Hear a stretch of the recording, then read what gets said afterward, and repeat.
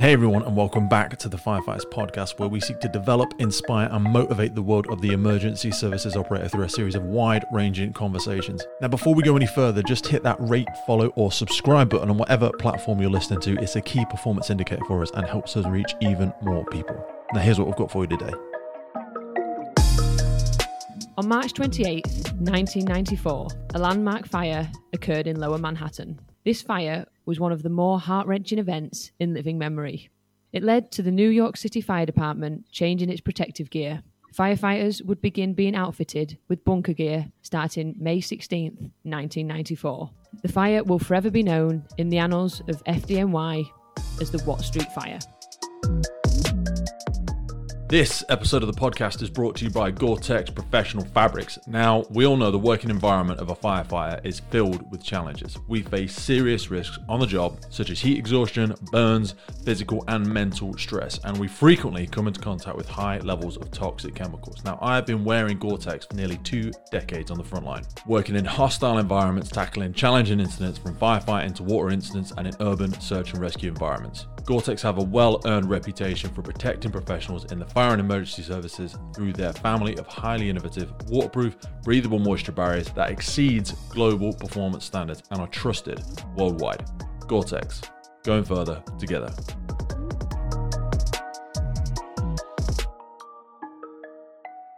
The night tour began on March 28, 1994 in routine fashion. The apparatus, masks, radios, and tools were being checked. At approximately 18:25 hours, the occupant of the first floor apartment at 62 Watt Street left her apartment and went to work. She left a plastic garbage bag on the stove top in an attempt to keep her dog out of the garbage while she was at work. The pilot light for the stove top heated the plastic bag and refuse on top of the stove. It began to paralyze and gas off. The fire had started. So let's pause there now and talk about the construction. The building was a 3-storey multiple dwelling constructed of brick and wood joist. There was 1 apartment per floor. The dimensions was 20 feet by 46 feet. There was a rear fire escape on the fire building that had a gooseneck ladder that ascended the roof. There was a scuttle ladder from the top floor to the roof, and there was a skylight over the stairway. There was a second skylight over the 3rd floor bathroom. There was an open wooden stairway. Most wood lath and plaster had been removed and replaced with drywall in the building. The ceilings had been dropped from the original height of 9 foot 3 inches to 8 foot 4 inches. The fire apartment had energy-efficient replacement windows, which also had screens and steel bars.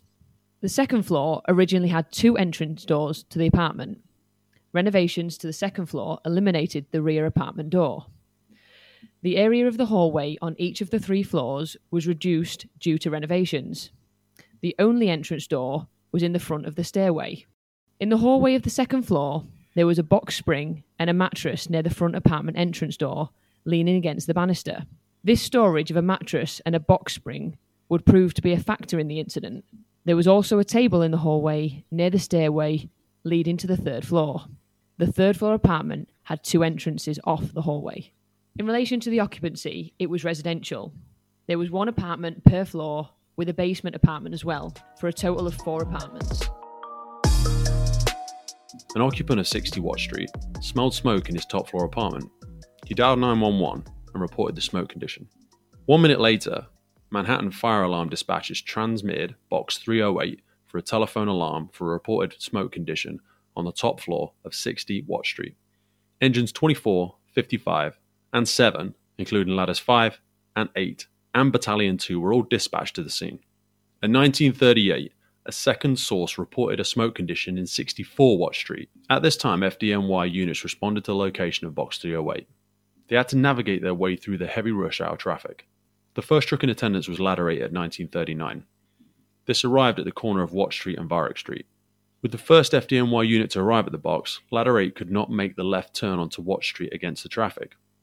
The firefighters from Ladder 8 dismounted their apparatus and proceeded on foot approximately 120 feet to the reported address. There was an odour of fire in the air. As Lieutenant Dopwell from Ladder 8 approached the scene, he saw light smoke coming from the first floor windows of number 62 Watt Street. He radioed his chauffeur to transmit a 1075.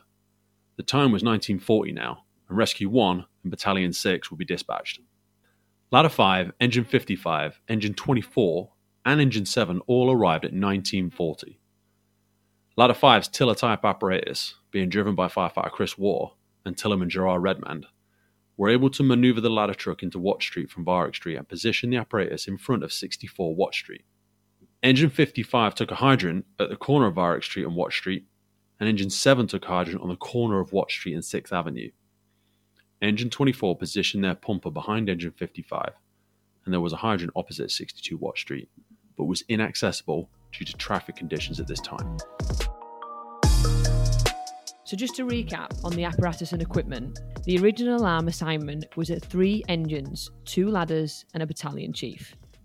Ladder 5's apparatus was a tiller-type aerial apparatus, and Ladder 8's apparatus was a rear mount type aerial apparatus. Eventually, a second alarm would be transmitted, bringing a total of 8 engines, 4 ladders, a rescue, 3 battalion chiefs, and a deputy chief.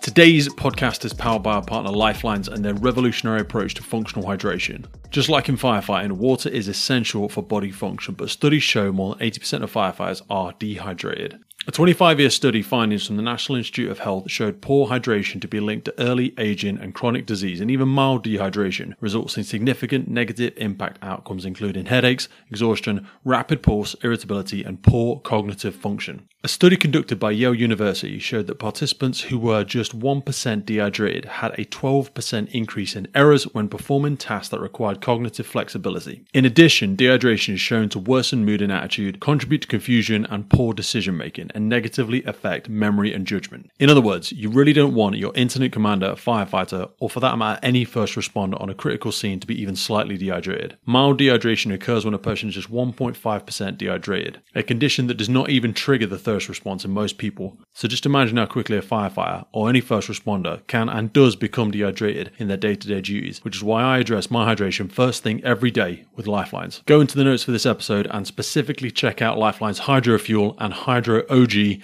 by clicking in the notes for the podcast for a clean energy solution designed for those who demand more from their day. Now back to the show. Back on the incident ground, members of Engine 55 tested their hydrant and started their stretch of a 1 3/4 inch hose line with a controlling nozzle. The fire building was 120 feet away from the corner of Watch Street and Varick Street, and members of Engine 7 came to Engine 55's apparatus to assist in the hose stretch. Ladder 8 arrived first and assumed the role of the first due ladder company. The outside vent firefighter from Ladder 8 entered 62 Watch Street, thinking this would be the way to get to the rear of the reported fire building. He saw smoke coming from the first floor apartment door of 62 Watch Street. The Ladder 8 vent firefighter started forcing entry to the first floor apartment. He was assisted by Ladder 8's forcible entry firefighter. The officer of Ladder 8 arrived on the first floor of fire apartment door. He told his firefighters, who were labouring trying to force the door open, the steel buck door, to use a rabbit tool to gain entry. Outside, firefighter Chris Waugh of Ladder 5 raised their aerial ladder to the roof of Exposure 2, and Ladder 5's forcible entry team, Captain Drummond, firefighter Seiberg, and firefighter Young, would assume the second due to ladder company duties. Firefighter Craig Mahannon gained access to the roof by climbing to the roof of Exposure 4 and crossing over to the building's roof. Meanwhile, Ed Donahue from Ladder 5 would gain access to the roof off the building by climbing Ladder 5's aerial ladder and crossing over to the fire building in front of the building. 2 minutes after the first vehicle arrived, Battalion Chief Richie Ardison of Battalion 2 arrived at the fire and assumed command. He heard a handy talkie transmission from Ladder 8's roof firefighter that the roof is open, the rear is clear, and there's smoke coming out of the scuttle. 1 minute later, Ladder 5's forcible entry team of Captain Drummond and Seiberg, including Jimmy Young, entered the fire building. Captain Drummond stopped and told the officer of Ladder 8 that they were going above the fire. Engine 55 had now positioned their hose line near the fire apartment entrance. An excess hose was being flaked out in the street. However, their hose was still uncharged at this time, and it's now about 1 hour and 17 minutes since the occupant of the apartment had left, leaving the garbage bag on top of the stove. Ladder 8's forcible entry team was finally able to force the door into the fire compartment. Initially, there was an outrush of heavy grey smoke, followed by a reversal of the smoke into the fire compartment. The lieutenant from Ladder 8 attempted entry into the fire apartment to perform a primary search, but was driven back by the extreme heat. Ladder 8's lieutenant ordered their ventilation firefighter to vent from the front windows of the fire apartment from the exterior. Battalion Chief Richie Ardison of Battalion 2 transmitted all hands and requested an additional engine and truck at 1943 hours. Engine 18 and ladder 20 would then be dispatched. At 1944 hours, Battalion Chief Ardison, working exterior in charge of the incident, heard a muffled urgent over the handy-talkie. When he asked who gave the urgent, the reply was ladder 5. The nozzle man of engine 55, firefighter Kev Erdman, went to the front door of the building to see what the delay was in getting water. Firefighters from engine 7 and engine 24 flaked out the excess hose in front of the fire building, and they then returned to engine 55's apparatus to start stretching a second hose line. Water filled the first hose line, and engine 55's members went to prepare and advance their hose line. Fire was now lapping out the upper reaches of the first floor apartment door and up the interior stairway. The fire now had a greater intensity. Following the request from the lieutenant firefighting internally, the outside vent firefighter from ladder 8, now on the roof of the building, broke the front windows with the hook, and after just 5 seconds, a ball of fire erupted from the front windows, which lasted about 10 to 15 seconds. Firefighter Kevin Erdman, engine 55's nozzle man, who was on his knees already, was driven to the floor by heavy fire coming out under pressure from the apartment door. He fell backwards and saw orange all around him. A tremendous amount of fire now had possession of the apartment doorway and the first floor hallway. Engine 55's control firefighter, Scott Konecki, had made it into the entrance hallway on the first floor, where he was donning his mask facepiece. The amount of heat and energy coming out of the first floor apartment banked downwards and drove him to the front entrance door and stairway. The fire came out of the first floor apartment with a loud roar. Firefighter Erdman, engine 55's nozzle man, operated the hose line from his back to try and cool the area above him where he was and in the hallway. He was able to recover and start operating his hose line through the apartment door.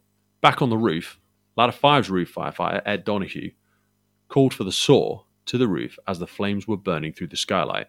The flames were reaching 10 to 15 feet above the roof. Still en route to the incident, Battalion 6, the 1075 chief, could now see the flames pushing over the roof from blocks away. Firefighter Chris Waugh and firefighter Gerard Redmond, outside the building, went to the rear of 64 Watch Street to gain entry to the rear yards. Firefighter Waugh brought a saw to the roof as requested, and Redman ascended the rear fire escape of the fire building.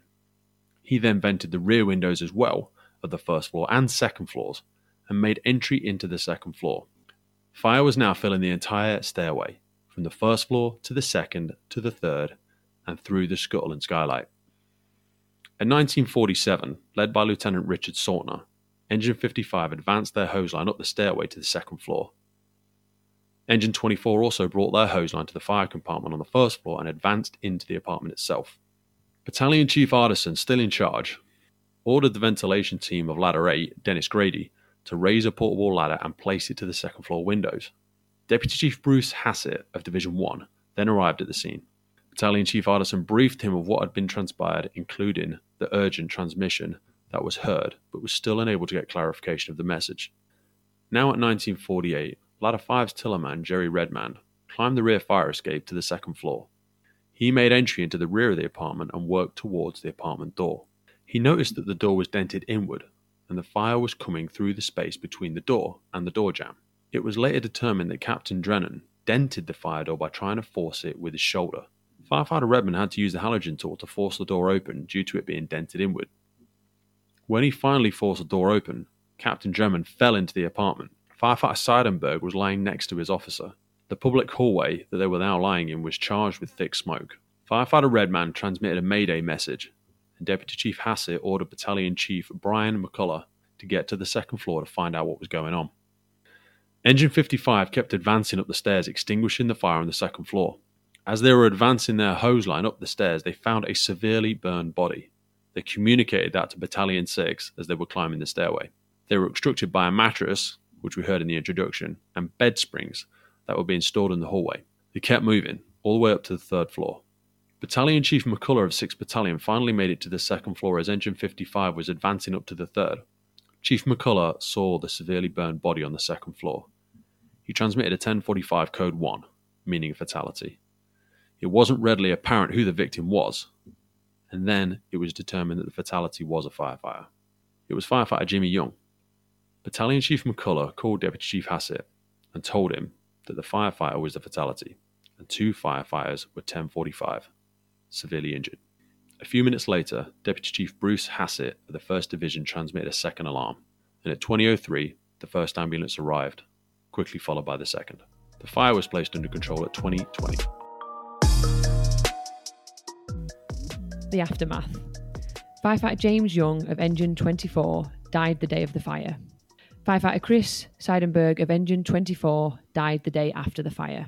Both of these firefighters had their funerals on the same day. Captain John Brennan was transported to the burn centre where he was treated for 3rd and 4th degree burns on his legs and his back. He would succumb to his injuries 40 days later. Captain Brennan and firefighters Seidenberg and Young were subjected to the intense heat of this fire for 6.5 minutes. The fire burned at temperatures over 2,000 degrees Fahrenheit. The wire glass that was still remaining in the skylight over the stairway melted. Wire glass melts at over 1,500 degrees Fahrenheit. In the fire report, it was determined that the unusual fire behaviour was a backdraft. The tightly enclosed occupancy with energy-efficient windows contributed to this event. Also, lowered ceiling height contributed to the flash phenomenon. The fire was burning for over an hour before it was detected. Once the fire apartment door was forced open, the missing ingredient for a backdraft, air, was introduced. There were no warning signs indicating that a backdraft was possible. The fire came at the attacking firefighters with such a ferocity that it overwhelmed the capability of the first hose line. The fire coming out of the first floor apartment and racing up the stairs and venting over the roof extended for approximately 50 feet. It is interesting that in the fire report, the self-closing mechanism on the first floor apartment door did not function properly, and this has been a factor at fatal fires that winter in the Bronx. Alterations to this building reduced the size of the public hallway on the first floor and second floor. There was no second floor doorway to the second floor apartment due to the renovations. This second floor doorway could have been used as an area of refuge when operating on the floor above the fire. Storage of a mattress, box spring, and a table further limited operating space in the hallway of the second floor. Firefighter James Young of Engine 24 was on FDNY for 3 years. He was 31 years old and was single. He was the son of a retired battalion chief, Harold Young. 2 of James's brothers, Kenneth and Michael, were also in FDNY. Firefighter Chris Seidenberg of Engine 24 was on FDNY for just 2 years. He was 25 years old and was also single. Captain John Drennan was 49 years old and had done 26 years on the FDNY. He was married to his wife and had 4 children. The horrific losses at 62 Watt Street on March 28, 1994 would be the first of 3 unthinkable losses in a 13-year period for those assigned to Engine 24, Ladder 5 and Battalion 2. The second event was September the 11th, 2001, where 10 firefighters and fire officers would perish as they responded from the firehouse on West Houston Street and 6th Avenue. The third event was the loss of 2 firefighters, one from Engine 24 and one from Ladder 5, at the Deutsche Bank building fire on August 18th, 2007. There are members who were assigned to that firehouse for all 3 horrific events. That brings us to the end of today's debrief of 62 Watt Street, Manhattan on March 28, 1994. Our intention in bringing these debriefs to you is so that we can learn from the past and hopefully improve firefighter safety moving forwards. The Firefighters Podcast was created to recognize, acknowledge, inspire, and hopefully even motivate these incredible individuals who have chosen to be part of the first responder community. Our driving purpose is to create a legacy resource for the current and future generations of firefighters and first responders. We get some incredible feedback from listeners and guests, and as the podcast grows, our desire to create longevity and sustainability means we are asking for the support of our listeners. If you want to support the podcast, if you want to get discounts to our merchandise, hoodies, clothing, coins, patches, tallies, and also access to all of the incredible documents get shared with us from our podcast guests and sector leaders, then please head over to our Patreon page, and for just £3 a month, you can support the future of the podcast. Please finally hit that follow, subscribe, or rate button on the platform you're listening, and wherever you are in the world, please support your emergency services responders, and thank you for listening.